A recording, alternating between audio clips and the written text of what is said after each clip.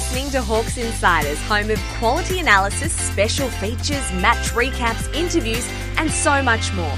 Follow us on Substack for extended coverage of all things brown and gold. Hello everyone, Daniel Prinz here for the Hawks Insiders weekly player review podcast. This time post the defeat to the Western Bulldogs. The Hawks went down 9-11-65 to the Western Bulldogs 14-10-94 in a spirited but ultimately display that the Hawks saw the Hawks come up short and probably just lack a little bit of experience and match play through the second half, where the goals and the run dried up a little bit. We're going to pick this one apart, just the two of us today, with my co-host Darren Levine. Darren, how are you, mate? Hey, Danny. 3 honourable losses in a row, and I'll take that. I thought the first half was really, really entertaining and just showed what that team is actually capable of, and just love how they're rotating players through week on week, and it's feeling pretty good, especially when you look at some of the other cellar dwellers and their performances over the weekend. So I think we've got a lot to be happy about. We're recording this on Sunday night, so post all results finalised for the AFL, and I think, Darren, your comment there is absolutely spot on. The result was good even on Saturday night, if we'd recorded this on Saturday night, but seeing, the Roos get absolutely pummeled and the Eagles get smashed, and, some of these other results of teams that are supposed to be really going for it, and we're the tanking team, I think you're spot on. It makes you feel really positive in regards to the future. And then if anybody watched a bit of Box Hill today as well, you would have seen a few more. They lost to the Casey Demons by 30 odd points, but you would have seen a few more signs as well that the depth is starting to be built out. Connor McDonald playing midfield minutes in his first Box Hill game for the year, maybe ever. Second. He played one last year, did he? Yeah. And then Cam McKenzie making his VFL debut 5-6 rounds after he made his AFL debut. And both of those guys and Lloyd Meek had very good games. So I think there's plenty to be excited about, I think. Oh, absolutely. And we've got competition for places, and there's no surprise that those guys are putting their hands up and showing that they want to get back into the first and really, with the points approved. So it's a pretty healthy situation that we've got with at least five players sort of putting their hand up next week, and it's going to be really interesting to see what Sammy does at the selection table. Absolutely. We'll get into the players individually, and we'll go one to one. But just a bit of an overview. The Hawks led at quarter time, led at half time, and then just got overrun late in the third, and then in the fourth, it was a bit like the dam wall had broken a little bit. There wasn't that huge run of goals like there was previously in games against the Swans and the Bombers and the Cats, but yeah, the competitiveness, and I think the great signs we saw from our midfielders again with the reintroduction of the Hawks Insider Zone, Will Day, and also the return of Mitch Lewis really straightened the Hawks up in attack, especially early on. I think when Lewis probably had the tank to keep going, and I think that probably just the lack of match fitness probably slowed him, and then we lost that sort of target. Would that be fair, Des? Yeah, that's right. And, I think I put a tweet out early on in the game when Mitch Lewis is clunking everything that was sent his way. Is Mitch Lewis our most important player? And, there's a lot of important players in that midfield and a lot of people that sort of keep the sort of barometer of the side in Jai and Will Day and even Jars this year, James Walpole. But Mitch Lewis just changes the full dynamic of our side, and it's wonderful to see him back and to get through that game unscathed, I think, is the main thing. Massive. Yeah. Let's get into it, because we'll have plenty of opportunities to wax lyrically about Mitch Lewis very shortly. But Harry Morrison, number one, we're going in numerical order as we do here on the Hawks Insiders Player Review Pod. Harry Morrison had 18 disposals, 11 and 7. He had 6 marks, 3 tackles. He kicked a point. He was predominantly, or sort of split 53-47 in terms of defensive to offensive half. He had 72% disposal efficiency, 5 turnovers, but I believe he did have a goal assist and 5 score involvements. Daz, your thoughts on Harry Morrison this week? Yeah, I think the goal assist was that it was a really good delivery into forward 50 to give Will Day maybe a shot on goal in that second quarter. That's the best of Harry. The worst of Harry, there were at least 2 really, really poor turnovers.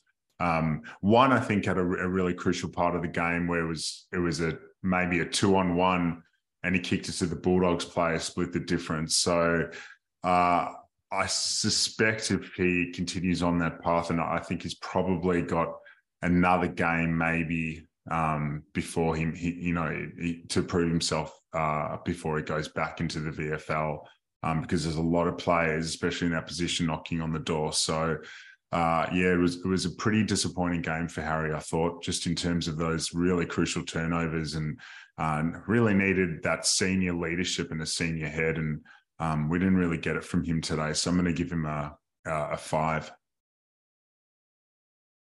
Absolutely.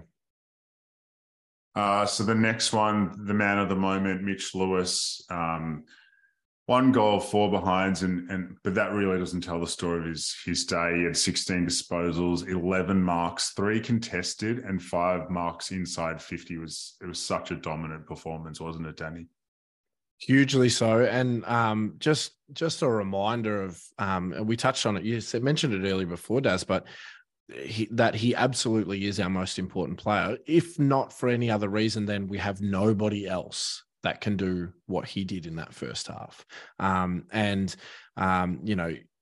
It led to Robbo's take in the Herald Sun saying that Lewis's aerial supremacy on Saturday was Carey, Brereton, and Kernahan-like, and he clearly didn't get the memo pushed by some in the media that the Hawks were tanking. So he completely changed Hawthorn's forward setup. It was interesting that Green had a bit of a dirty day, Fergus Green, and we'll get onto him later. But I actually think long-term, he'll be one of the ones that benefits the most from Mitch Lewis, just taking a bit of that pressure off the other forwards, but just giving that, just sub 200 centimeter marking presence and he was one grabbing everything. Yeah, he was. He was incredibly impressive. And I think it was nine marks to halftime. He clearly tired. Both he tired in the second half, and our delivery and run and drive dried up in the second half, which makes it very hard for key forwards. But if he had his kicking boots on, if that's 4-1 and not 1-4, we probably win that game. And we're talking about it as one of the great comeback games from injury that we've seen in a long time. I still give him an 8 out of 10. And, if he kicks 4-1, that's almost a 10 out of 10 performance.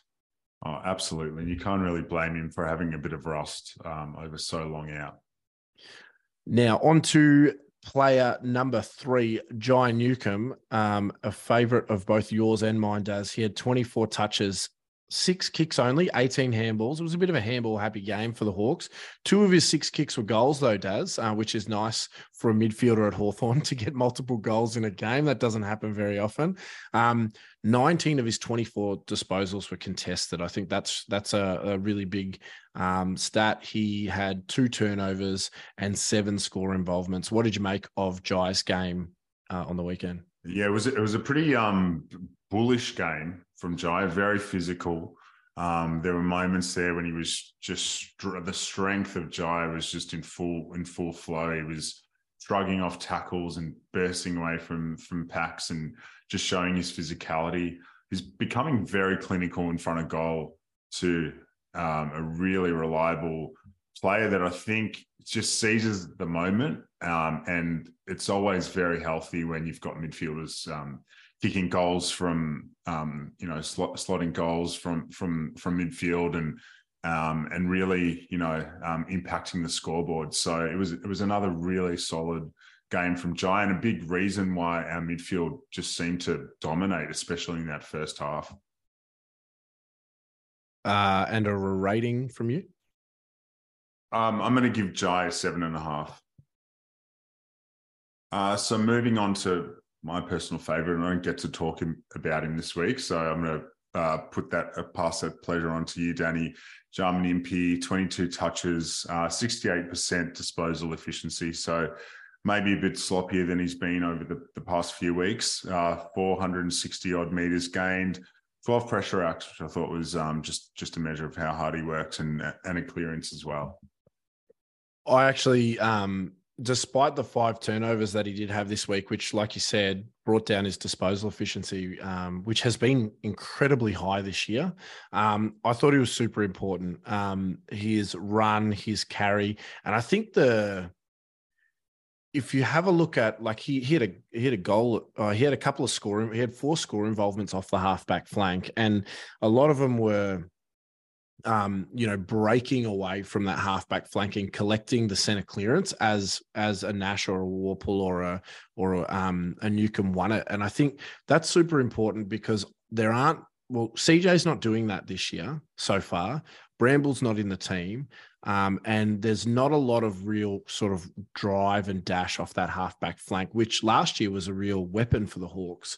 So Impey's doing it, and he's doing it really well. And you saw how important it was too.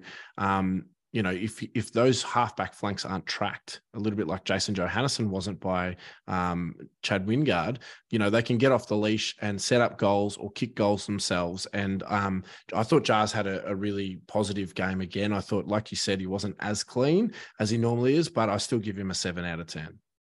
Yeah, his ability to burst away from stoppages or out of really tight situations, I think has been a real strength of his this year, and it's just incredible. I thought he had lost that kind of yard of pace. I think he had, to be honest, since he came back from his knee Rico. But this year it's a different Jarman Impey. Yeah, absolutely. It's pre-Rico Jarman Impey. So yeah, welcome back. Welcome back, Jars. Yeah, and you are a favourite of the Hawks Insiders. Moving on to James Worpel, the reborn. Speaking of reborn players, the reborn James Worpel, who just is absolutely flourishing without Tom Mitchell and Jaeger O'Meara cramping his style. He had 25 disposals. He kicked a fantastic banana goal from the boundary. He had 5 marks, 4 tackles, 14 contested disposals. He did have he had 6 turnovers and went at 64%, but we kind of half expect that with Warps because of where he gets the ball and how he gets it. But I thought it was another really important game from Warps. He had the 8 clearances, 3 of those from the center. What were your thoughts, Daz? Yeah, well, I guess our clearance dominance, a lot of it is to do with Worpel, and he was really the clearance king, especially in that first half. That awesome banana goal would have given him a lot of confidence in the first quarter. When he's slotting goals like that, we know he's a confidence player, and he would have taken a lot out of that. I don't know what the presence of Tom Mitchell did to him, but honestly, he's just, even when Tom Mitchell wasn't being played in the middle of the ground, the presence of Tom Mitchell must have just didn't want him around the football club. Yeah, I don't know what was going on there, and maybe we'll hear it after his career. But he's another reborn player and back to PCM form, which is just terrific to see. And what I'm really liking about Warps is he's developing a really good understanding with Ned Reeves too. So there are a lot of moments when he's reading the ball beautifully off Reeves' hands, and there's a great chain of play in the second quarter where I think he was involved in a goal to Bruce. It was Reeves' beautiful tap down to Warps to Day, and Impey was involved in as well. And it's just probably one of the great passages of play on the day, and he's just reading it beautifully off Reeves' hands. So long may that continue. And your ranking for him? I always forget to do the ranking. I'm going to give... That's all right. The talk's the most important part. Yeah, I'm going to give Warps. I thought it was a super game, so I'm going to give him a 7.5. The captain, James Sicily, one absolutely incredible goal. Just What a kick. how can you just kick it like that outside 50s? Just superhuman at times. Yeah. 26 disposals, 550 meters gained, 8 intercepts, 6 marks, 85% disposal efficiency. I really loved his game. What about you, Danny? Yeah. And I agree with everything you said. I really enjoyed his game. The goal was superhuman. It was really important. And we love the CIS celebration. It was a low-key CIS celebration comparatively to normal. There was no finger pointing or anything like that. But what probably made his game even more impressive this week was that he was playing a key position again. The Hawks, Mitchell and his coaching staff have asked James to play key position. And look, that's not how I'd like to see him used. But because normally I'd say it limits his impact with ball in hand, but he still had it 26 times. He finds the ball like a midfielder, even when he's playing as a key position backman. Look, he got beaten. Him and Frost and Weddle played fairly well until the midfield of the Dogs kind of took over and got some free, easy ball into the big boys. But the midfield and the key forward targets are the Western Bulldogs one wood. And I think, if Mitch Lewis kicks straight, then it balances out the Aaron Naughton effect. So look, for Sis, personally, I think he was really good again. I give him a 7.5 out of 10. Another person whose game I thought was mightily impressive was the largest man on Hawthorn's list, the largest man to ever play for the Hawthorn Footy Club, Ned Reeves. 15 disposals, which is a huge increase on previous games, 6 tackles, an absolute monster amount of hit-outs, 43 hit-outs for the Big Noodle, and a really competitive game against one of probably the premier ruckman in the competition so far this year, Daz. Yeah, it was a big test for Reeves, wasn't it? And I thought he really rose to the challenge. That first half, I thought he was a dominant ruckman on the ground. He was getting his hands, he was taking some marks, he was getting his hands to everything. His palm work, his connection, as I said before, with Worpel is really becoming super important to us, and the reason why we're doing so well as a midfield unit. So I thought it was and he's coming back into form. He must have got a rocket a few weeks ago, and I think he was read the riot act. I think Ash had a bit of intel there, but yeah, it's great to see him sort of flourishing again and taking those steps in his development. I think there were times where he was beaten across the ground by English, and sometimes English's physicality and marking ability sort of overwhelmed him and his work rate, especially in that second half. But it was a really solid game from Ned. So I'm going to give him a 7. Also, just one thing on Ned before you move on to the next one. He played 100 of 120 minutes. I don't reckon he'd do that very often. So that's a step in the right direction too. Yeah, building the tank, which is, just a credit to Peter Burge and the sort of off-season work that's been happening at the Hawks. So yeah, it's great to see, and he'll continue to kind of build his endurance as the year goes on, I think, as well. Sam Frost, thought he was he was really up against it with that Bulldogs enormous forward line. 20 disposals, 70% disposal efficiency, 7 marks, 346 meters gained. I think there were some really impressive spoils in there. What did you reckon about his game, Danny? Yeah, I was actually going to ask you that question because I can't work out whether that was a good Frost game, a bad Frost game, or just a non-Frost game. It didn't feel like he had 20 touches. I don't remember him having 20 touches. So, and I watched this back again. So, yeah, look, he predominantly played on Aaron Naughton, and Aaron Naughton in the end got the better of him. So he's not going to get a high score from me, but I didn't think he was bad. Early on, I thought he took a couple of good intercept marks, and he's physical. He's a competitor. He's a competitive beast. And I think when he's playing like this, you can understand why he gets a game ahead of somebody like Denver Granger Barras. But look, 6.5 out of 10 for me. I thought he was okay. I thought he was better than a pass, but he was obviously still had 4 kicked on him.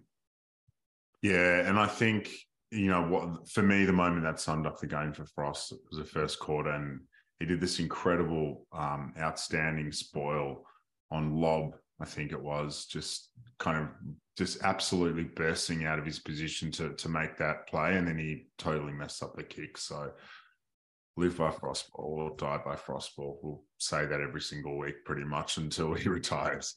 Absolutely. Yep. Moving on to CJ, Chankwath Jiath. He had just the 15 disposals, 4 marks. He had 2 turnovers and went at 80% disposal efficiency. A little bit of a backward step, I would suggest, maybe for CJ this week. It was a quiet one for him. Yeah, and I've been a big defender of him the past few weeks. I think when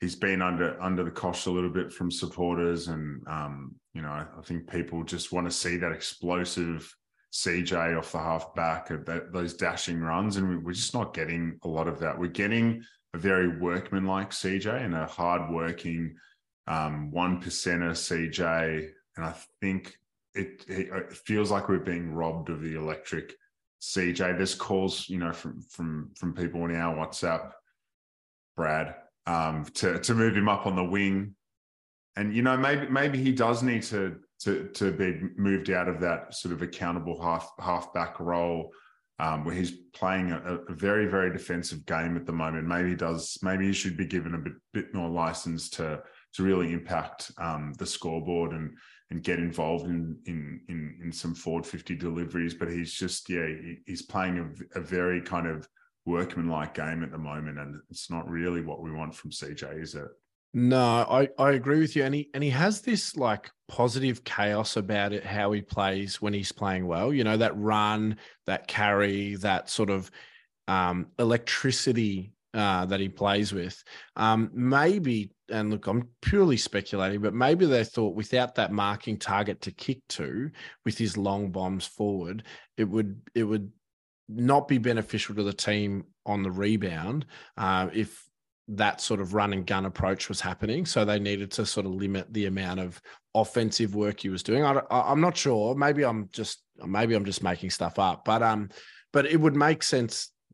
It would be very interesting to see, or what I'm trying to get at. It would be very interesting to see is if the offensive work starts being a little bit more prominent in the next couple of weeks as Mitch Lewis establishes his place back in the team. Yeah, it's a good theory. I personally hope it does, because I think that's obviously when he's at his best. But you can't really fault how hard he's working at the moment. Maybe sometimes you're kind of guilty of trying a bit too hard and trying to do too many things. But he's doing the little things well, and he's actually becoming really important to the structure of our team and the stability of that back line. So I'm going to give CJ a 6. Karl Amon settling in really nicely. Another pretty solid showing, 18 disposals, 61% disposal efficiency, 16 pressure acts. He worked super hard, I thought, and 460 meters gained. What do you reckon, Danny? Yeah, another solid game by Karl, and proving to be week in, week out to be our premier wingman. I think he uses the ball really well, even though he takes on more dangerous kicks than most other players in our team. So you've got a high degree of difficulty with a lot of the kicks that he takes. He'll take the 50-meter on a 45-degree angle kick into the middle from the wing type kick. And those ones can backfire. And when they backfire, they can backfire spectacularly. And he'll take them on because he backs himself in, and the football club allows him to do that. This wasn't a game where he really massively caught the eye, other than the fact that I think he did his job.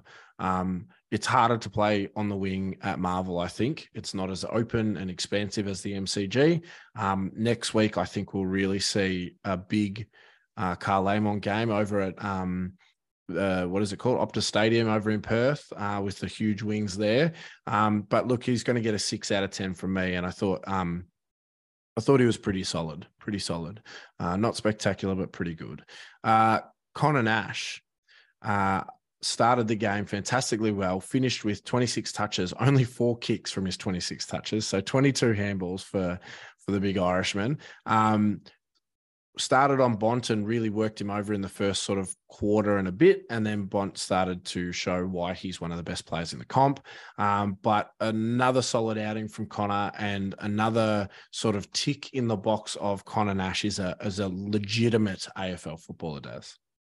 Oh, absolutely. And the flexibility of allowing Nash to do a job on the Bonds and then, get a free, get more of a free roll later on in the game. I think that really is why he's in the side, as opposed to Finn McInnes, who can just pretty much play that pure tagging role and little else. So he offers us so much flexibility. He's a different dynamic in that midfield. And again, a big reason why we're sort of improving so much as a midfield unit. I don't know how many clearances he got, and I think it was a very different role for him this week, in terms of a more defensive role, a couple clearances. So yeah, it's he's just continuing on his merry way, and just super impressed with how he's become a fixture in the side, because I think at the start of the year a lot of us were having him kind of in and out of the side, as we kind of developed that midfield unit with some young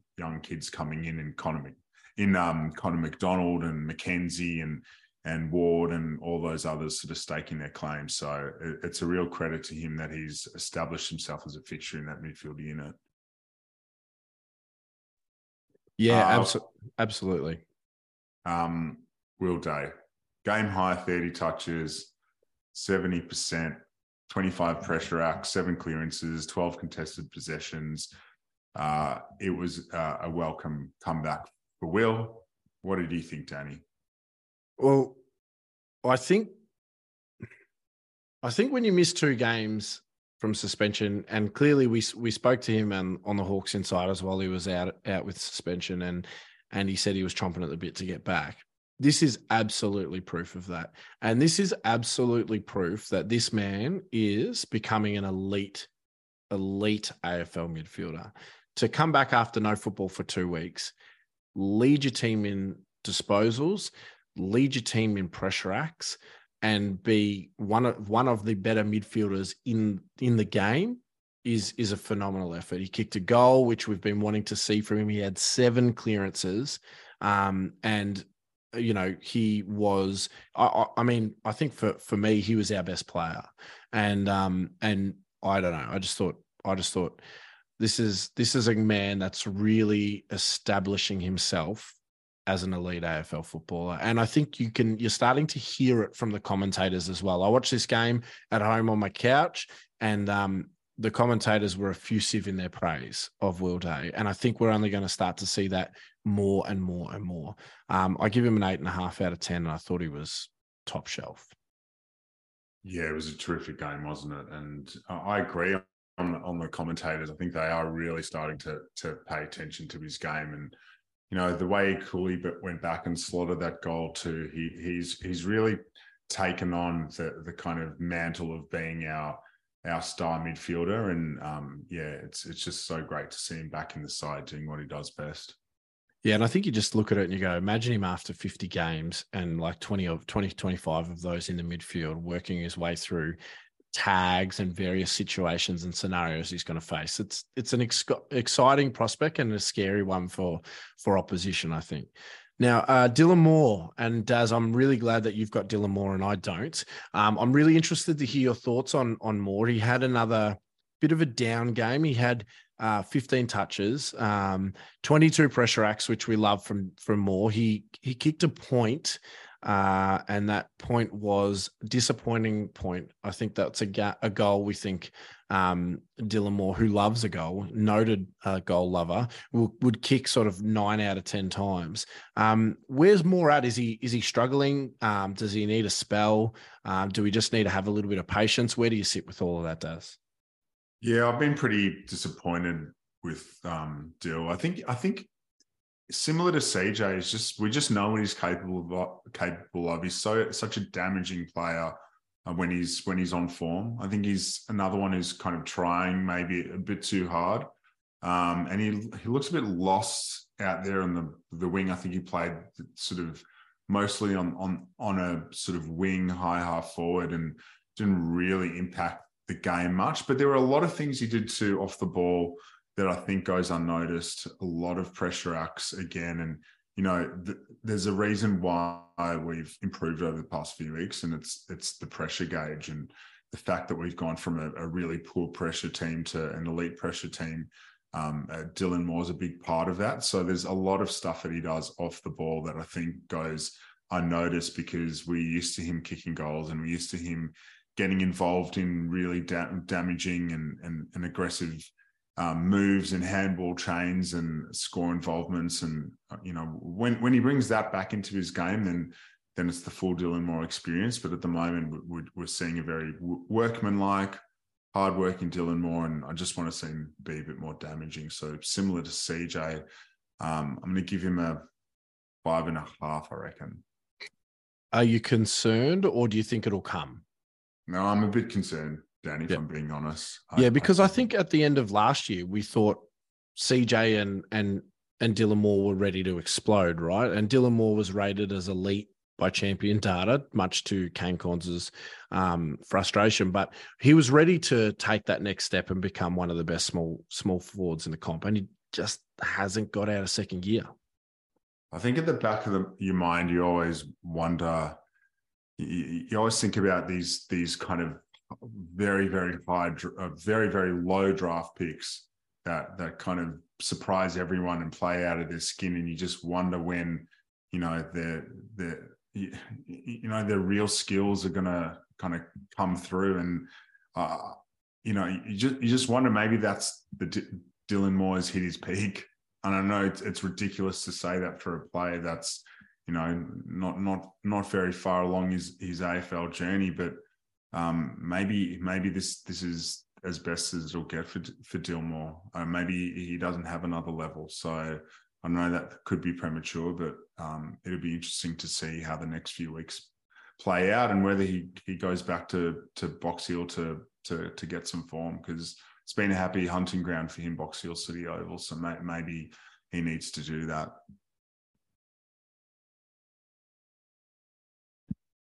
Jack Scrimshaw, I think it's a real quick one for you, Danny. I think he spent how long? Quarter and a half on the ground. 10 disposals, 3 marks, 200 odd meters gained. What's the deal with Scrimmers? Has anyone even asked Sammy? Because I'm just scratching my head. I feel like he's a very important cog in our backline and important to our structure. Is he injured? Is he out of form? I don't know. Yeah, it's a really interesting one. I mean, they said that he's battling turf toe, but I think you're either fit enough to play or you're not, right? So, coming as a sub, and I can understand using players as a sub like we have with our younger players to manage their workloads, and, giving them a half a game instead of a full game, eases the pressure on the body. But Jack Scrimshaw is 24 years old and should be in our starting back six every week, as far as I'm concerned. I think his ability to play tall, to play small, his intercept marking, his ball use by foot, I don't know. I think it's a bit weird, Daz, to be honest. And I'd love to be able to ask Sam Mitchell what the thought process is. Maybe it's a directive from the strength and conditioning coaches, from Peter Burge and his team, just to play small amounts and build up his ability to cope with the turf toe or whatever. I don't know. But, I thought he was solid. I thought I'd give him a 6. But I want to see him start next week. I don't want to see him as a sub anymore, because I think he's too important to the way that we play and the way that we structure up to just keep playing as a sub. I think we need a turf toe expert to join us next week. So if anyone's out there, get him on the pod, because join our spaces. Maybe that is how you manage turf toe. Maybe it's just a few minutes here and there and kind of gradually easing someone back. But it's very peculiar, and it's been a weird year for Scrimmers, unfortunately. It has. Moving on to number 15, and before we get on to Blake Hardwick, who I thought had a cracking game, and I want to get your thoughts on him too, Daz. Very interestingly, or maybe not interestingly at all, but this is the first time in a long time we've had from 1 to 15 all playing in the same game. So just quirky little number stat there. Means absolutely nothing, but from 1 to 15 all in the game, and then the other 7 or 8 form the other numbers. Blake Hardwick had 27 disposals, 21 of them kicks. He loves to take a kick in. He had 5 turnovers, 82% disposal efficiency, and almost 500 meters gained, Daz, while tandeming with Seamus Mitchell on Cody Waitman and keeping him in his back pocket again after doing the same thing last year. Your thoughts on Blake Hardwick again today? Yeah, well, I mean, that says it all. The Waitman was just such a non-issue in the game, and also credit to Seamus Mitchell because it was a tandem job there. But it just proves how good a lockdown defender Blake Hardwick is. Because Waitman is a super dangerous player, and the fact that he had no impact on the game just really speaks volumes to Hardwick's defensive work. But then also, the sheer amount of meters gained he got, obviously taking kick-ins is super important to that. But he's just another Blake Hardwick doing Blake Hardwick things game. Really solid 7.5 for me. I'm really interested to get your take on the next one. Chad Wingard, 17 disposals, 65%. He had a behind in 6 score involvements. And a goal assist. And a goal assist. I think there's a lot of talk online and, in our WhatsApp about Chad getting dropped next week. And, there's a few players knocking on the door, namely Connor McDonald, Sammy Butler as well at Box Hill. So where do you think Chad's at, Danny? It's really interesting because I thought the bad moments of Chad's game really stood out. The lack of accountability on Jason Johannesson, and I talked about JJ a little bit earlier. He punished us with his run and carry off halfback. He kicked a goal himself. He set up a goal or 2 as well, and he was Chad's direct opponent for a large portion of the game. That's not good enough. And it's not good enough from any of our players, but it's definitely not good enough from a 29-year-old leader in terms of an elder statesman at the club, a 2-time All-Australian in his Port Adelaide days. He's got to be setting the tempo there. He's got to be setting the tone as a small forward doing that chasing and tackling. He's not doing that. Great that he got his hands on the ball a bit more this week than previous week. 17 disposals is good. If we can get Chad getting 17 to 20 disposals every week, that's great. He needs to kick goals. He absolutely must kick goals if he's going to have worth in this team going forward. I don't know. Well, I mean, I don't know if you can drop somebody after having 17 and 8 marks. But then last week, Connor McDonald had 15 touches and kicked a goal and got dropped. So who the heck knows? But look, we're getting to a point where the small to medium forwards in our team, we're building out some depth, like you talked about. Connor McDonald ran through the midfield for Box Hill today, but at AFL, up probably until next year, he's going to predominantly be a high half forward. And we need to get him back into the team as quickly as we can. Simple as that. So Chad has to lift this game. I'll give him a 6 out of 10. I didn't think he was terrible, but we need better than not terrible from, a guy that cost us an arm and a leg to get. Yeah. It's interesting because I wonder if his accountability on the defensive end is due to lack of trust in his body. And maybe it doesn't. I mean, Johannesson is electric off explosive. Yeah. I mean, I don't think Chad at this point in his career with his body letting him down so often with soft tissue injuries, I don't know if he could have really done anything about that. But then but do you want him, and sorry to interrupt you, but do you want him to run with him, or do you just want him to block him and stop the run altogether, right? Like there's things that you can do when the umpires aren't looking, to stop or check or block or harass or just make it more difficult for guys like Johannesson to play their natural game. Yeah, there were times where it looked like he just kind of gave up, and I think that's the Chad that we don't want to see. Conversely, his job is to, as you said, Danny, kick goals. Get involved in have score involvements, high score involvements, more goal assists. We just want more from him, and there's no way I can see him playing at Box Hill. I don't think he's ever played at Box Hill, has he? Not that I can remember. Yeah, I think if he's going to go out of the side, it's going to be one of those dubious Chad Wingard managed or rested. So, they say, I don't think they say rested, managed.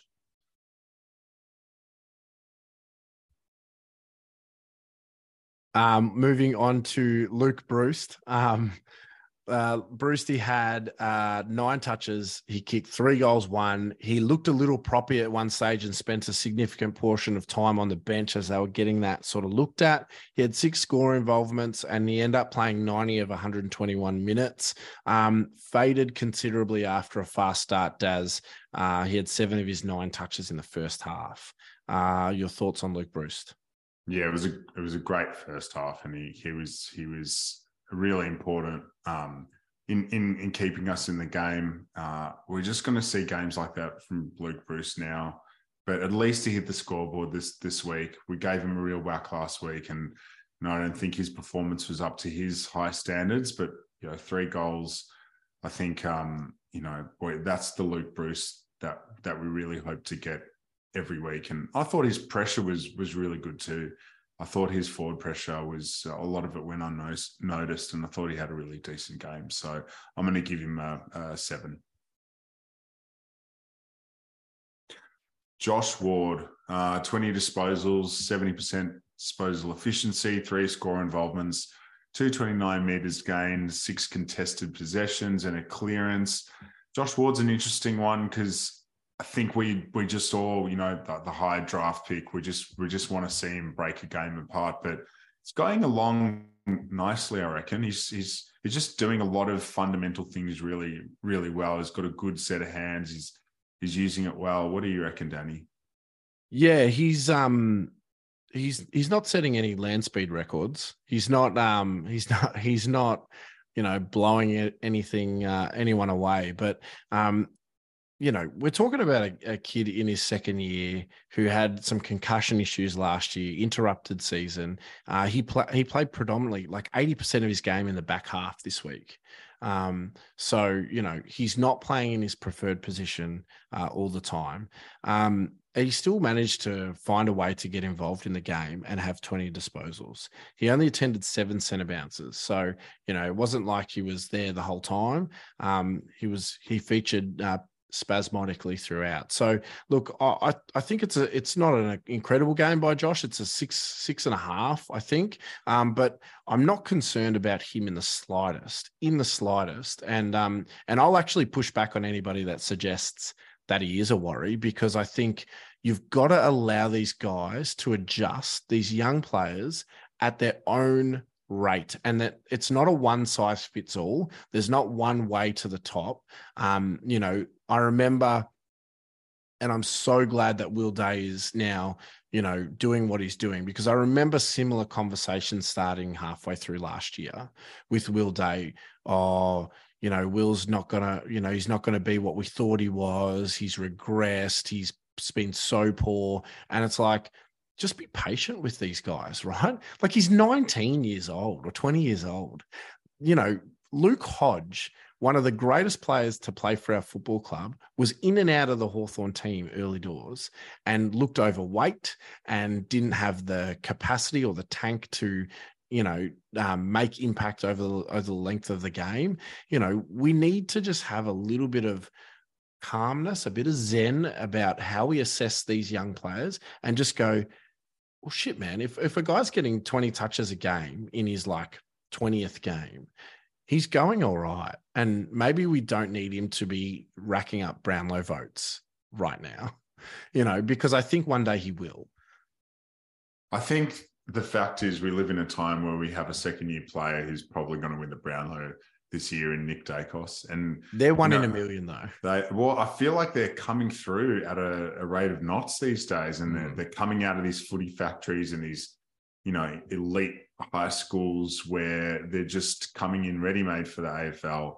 And there's a lot of expectation, and that sort of like 5-6 year development, especially with midfielders, people are just way more impatient. But I totally agree with you, Danny. I think Josh Ward is going to develop into a really, really, really good, if not elite AFL player. And we just got to, he's just got to have continuity in the side. He'll have a few spells, I'm sure, towards the end of the year. He'll be rested and managed. But the fact that he's continuing to do his job every week and play really consistent footy, I think that's the main thing for Josh.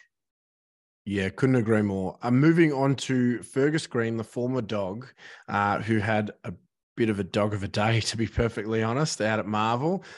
Just the 6 disposals for Ferg. He didn't hit the scoreboard. And just, a bit of a mare. Look, we're both huge Fergus Green fanboys. I know you rate him very highly, and we're more than happy to give him a pass, but it wasn't his best AFL performance today on Sunday, Daz.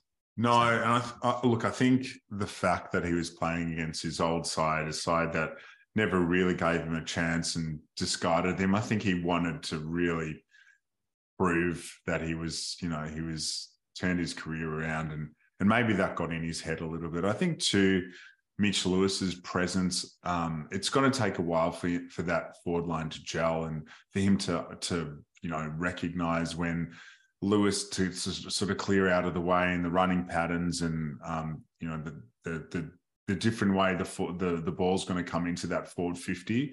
So I'm prepared to give Ferg a pass for this week. It just wasn't his day. So let's move on. But he's a really key part of that forward line, and I'm looking forward to 3-4 weeks time him gelling with Mitch Lewis and that forward line looking functional again.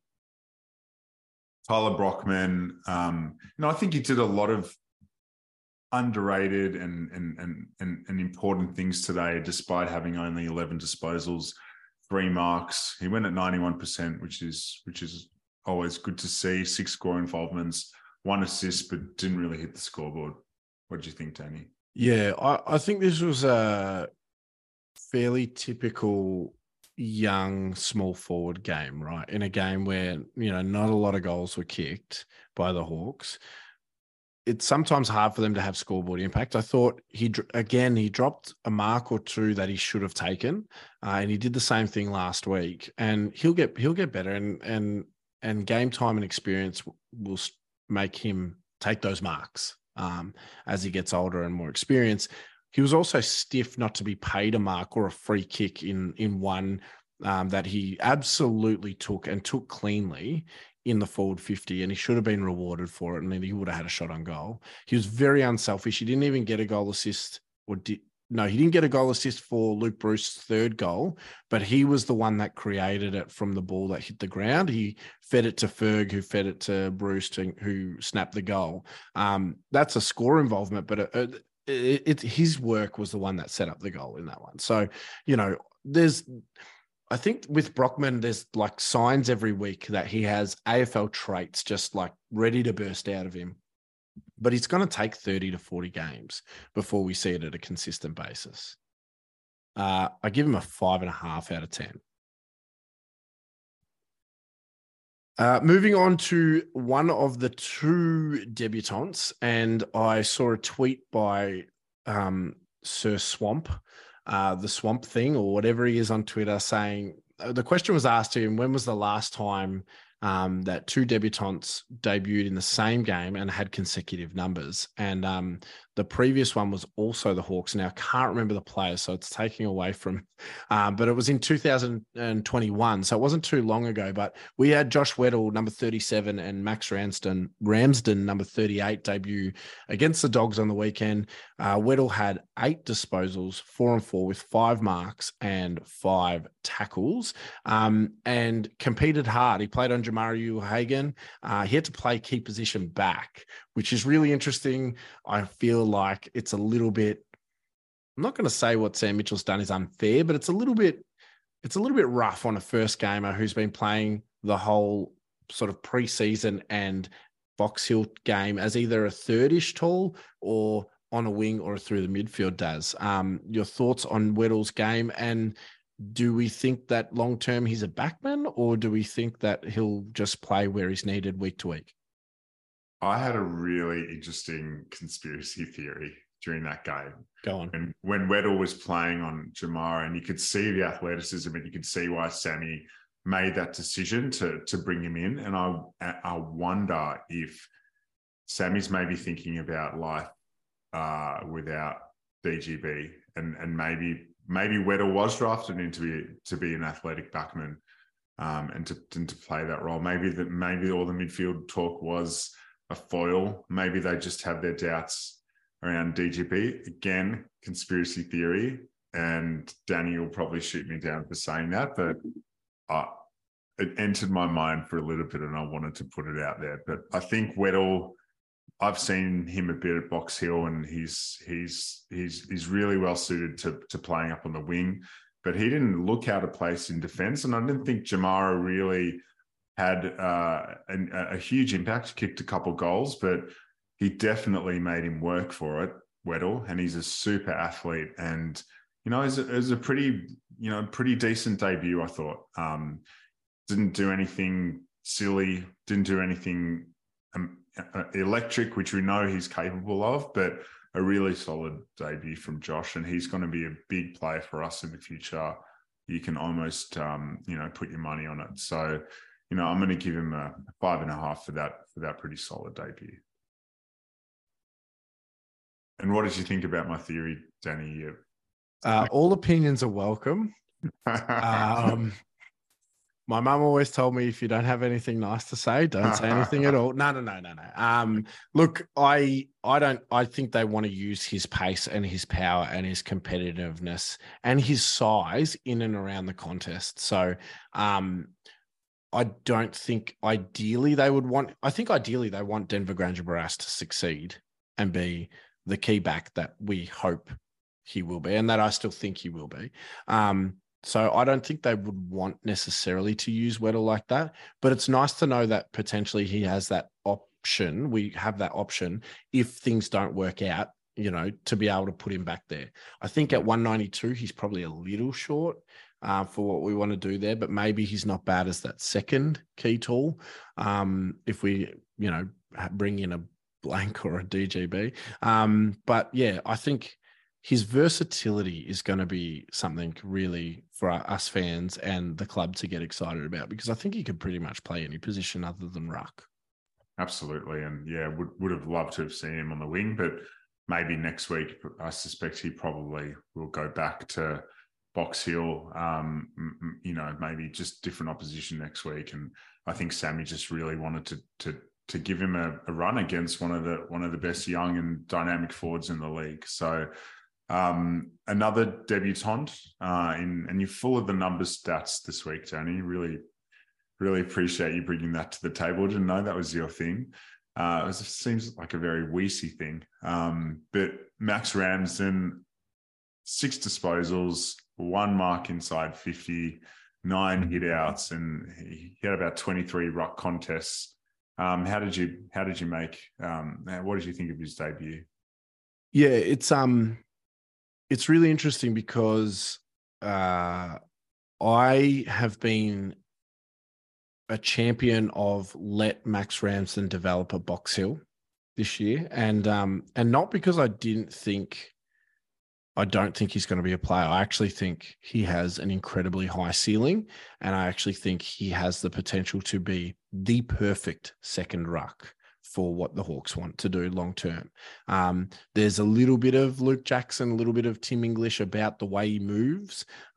He's very clever. You saw that with a little sort of tap down, which he didn't get a stat for. You saw moments of, oh yeah, I can see this guy has the ability to be a player. You also saw moments of baby giraffe on ice, and that's okay, because he's a 200 centimeter guy who is clearly very raw, but has some fantastic attributes, AFL type attributes, and he wants to compete. And I think he'll be better for the experience. I would still like to see him at Box Hill just dominating and, getting time, playing 70-30 up forward in the ruck. So 70% up forward, kicking bags, kicking 4 or 5 consistently and just getting the reps in, because he does look like a 19, 20-year-old kid. And it's very, very hard for 200 centimeter kids at 19, 20 years old to have an impact at AFL level, unless they're built like Logan McDonald is or somebody like that, and that's not Max Ramsden. He's a skinny, lanky, very athletic ruckman, and I'm very excited about him. But I think we just need to have that patience with him, because I think he'll come good, but it might not be till like he's 23. I agree. I think it was premature to put him in. It's great that he's got his debut under his belt, but I totally agree. I think he's got to just play a lot of minutes at Box Hill this year. The last thing you want to do is kind of play him in the seniors a bit too early and get his confidence down, because he's full of confidence playing at Box Hill, kicking bags. He's, just being a real big presence, and he's developing nicely. So I agree with you, Danny. I think he's got to play most of the year Box Hill, as great as it was to see him get a debut. Yeah, absolutely. I didn't rank him. I'll give him a pass. It's probably he's only getting a pass because he was on debut. If it was a senior player playing like that, we'd be pretty harsh. But yeah, my main concern is I don't want the yo-yo effect for these young tools. We've had a look at what, being out of form and out of confidence at AFL level, being moved around positionally and being dropped and promoted has done to Cozzy, and it's absolutely destroyed him. And I actually watched Box Hill today, and only late in the second half did we start to see Cozzy presenting and, holding marks and kicking goals and starting to look like he's finding some confidence. So we just want to not make the same mistake with Max, because I think he's an asset. I think he's a very talented young player. So anyway, Mitchell and Andy Collins and Zane Littlejohn and the team know far, far more, or they forget more in a day than I know about AFL football. So, I'm not questioning their long-term decision-making skills in the slightest. We'll finish off with Seamus Mitchell, number 40. He had the 11 touches, 13 pressure acts. He got subbed out in the third quarter, so didn't touch the ball in the last because he was on the bench, and was another solid game by Seamus, and probably an interesting sub, Daz. Yeah, I think a lot of people were scratching their heads when he came off, and because he looked like he had plenty left in the tank, as opposed to a few other players who just looked absolutely gassed. So, look, I'm going to give you a lot of credit, Danny, because you saw it with Seamus Mitchell. I thought he was gone. I thought he was going to be delisted, and club showed patience in him for a reason, because he's got elite skills. You could see it. He's delivering into the forward 50. I think there were a few moments, maybe in that first quarter, there was just an absolutely beautiful pass to Mitch Lewis, and that's when you go, oh, this guy's a bit special, and he does have, as you say, those AFL traits, and he's electric, really. I mean, the ball in hand, he's bursting out of the back line, and he's got tricks, and I think he's gonna be a player. I really do, and I'd love to see him keep his spot next week. But I think we're in a phase 2 where there's going to be a lot of rotations, a lot of experimentation. But I'm just glad that he's showing that he belongs in this team, and he's, whether that's a best 22 player, a depth player, he's got something about him, Seamus. So I'm going to give him a 6.5. Yeah, and I think Seamus has also shown that it's A, time to recontract, but B, he's probably written Josh Morris's name on the don't worry about recontracting list. No offense to Josh Morris, but he's gone so far past him very quickly. And then when you factor in guys like Lockie Bramble and that sort of thing as well, there's only so many positions you can have on a list of players that play that type of role. We've seen Bailey McDonald be drafted as well this year and have some of those attributes as well. So, credit to Seamus Mitchell, because it was make or break this year, wasn't it? Really was. But Seamus Mitchell, am I right in saying that he was drafted as a sort of forward, a medium forward? Yeah, small forward. Yep. Small forward, yeah. Crafty small forward who had elite skills, real burst of speed, and could kick a goal. So also played a little bit of midfield as a junior too. So, I think being behind the ball allows players to be able to set up and see the game in front of them, as opposed to having to have that peripheral vision. So it's a good way to learn AFL footy. Whether he stays back there, that's a very good question.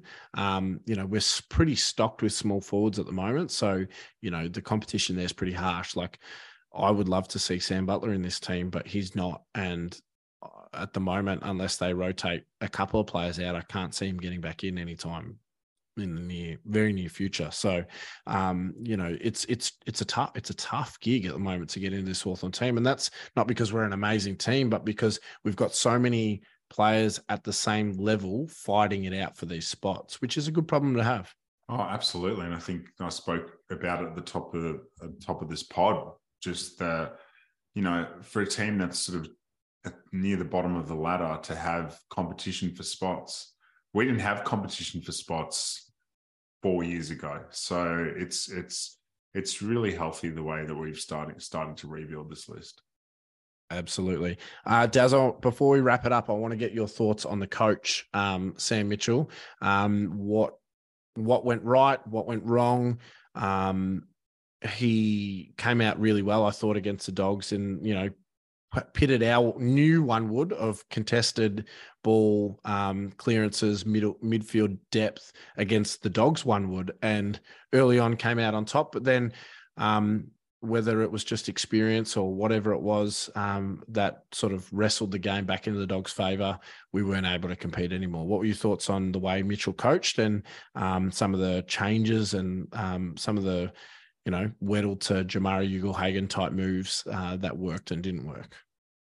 Yeah, I think that just shows that how experimental and how he just doesn't think like most of us. He's happy to swing surprises.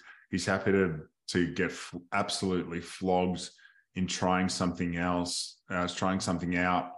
He's a really unique and interesting football brain, and just very lucky to have him. I just think that, who would have ever thought he'd bring Weddle into play in Jamara?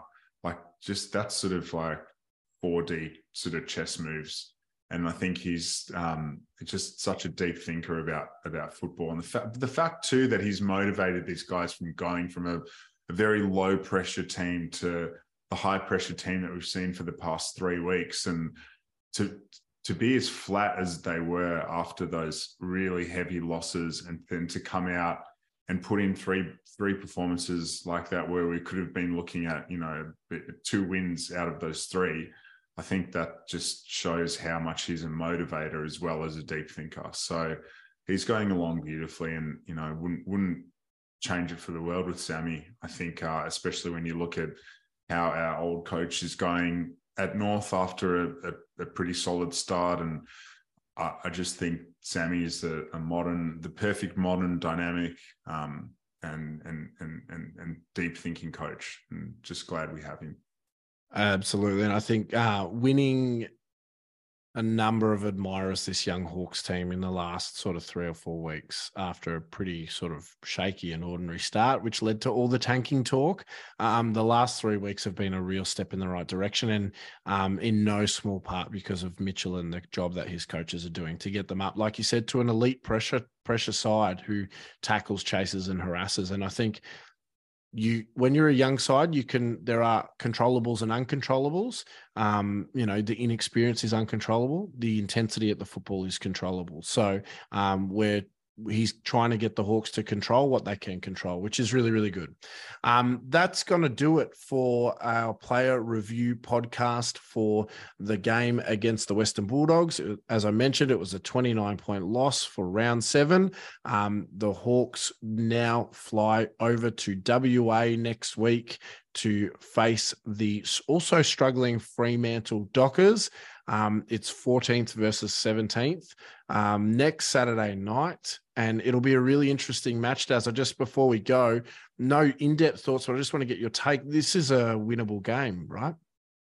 It is. I have a sneaky feeling we'll win, because I think there's a lot of pressure on Freo, and we've got really, again, nothing to lose. And if we continue playing the way we've been playing against quality sides, we'll give them a run for the money, because they're really, really low on confidence at the moment. And I think we do play that ground really well too. So I'm looking forward to watching the Hawks every week now, win or lose. And the losses just are not really getting me down at all. It's just the manner that we're playing I'm really pleased with. So very much looking forward to Saturday. Provided they bring in Connor McDonald, right? Oh yeah. I missed having him out there. There were times where I thought I saw the ghost of Connor McDonald just roaming around the half-forward line there. And I watched the Box Hill game today and couldn't get out to Wonthaggi, but he had an absolute day out, and I'm sure he will come back into the side next week. Yeah, I'd be kind of shocked if he didn't. Yeah, he's a fave of the insiders, that's for sure. Absolutely. Well, thank you, Darren, so much for your input tonight. Thank you to everybody who listened to our player review podcast. We will be back on Thursday night with our Thursday night safe space, 8:30. We would love for you to all join us. The input lately from our community has been phenomenal. Thank you for listening. Thank you for reading what we write. Our match report will be out in the next day or so. So will this podcast. And we look forward to speaking to you on Thursday night. And for now, goodbye, and we'll chat to you soon. Thanks so much for listening to Hawks Insiders. Head to our Substack for more quality analysis, special features, news, interviews, and so much more.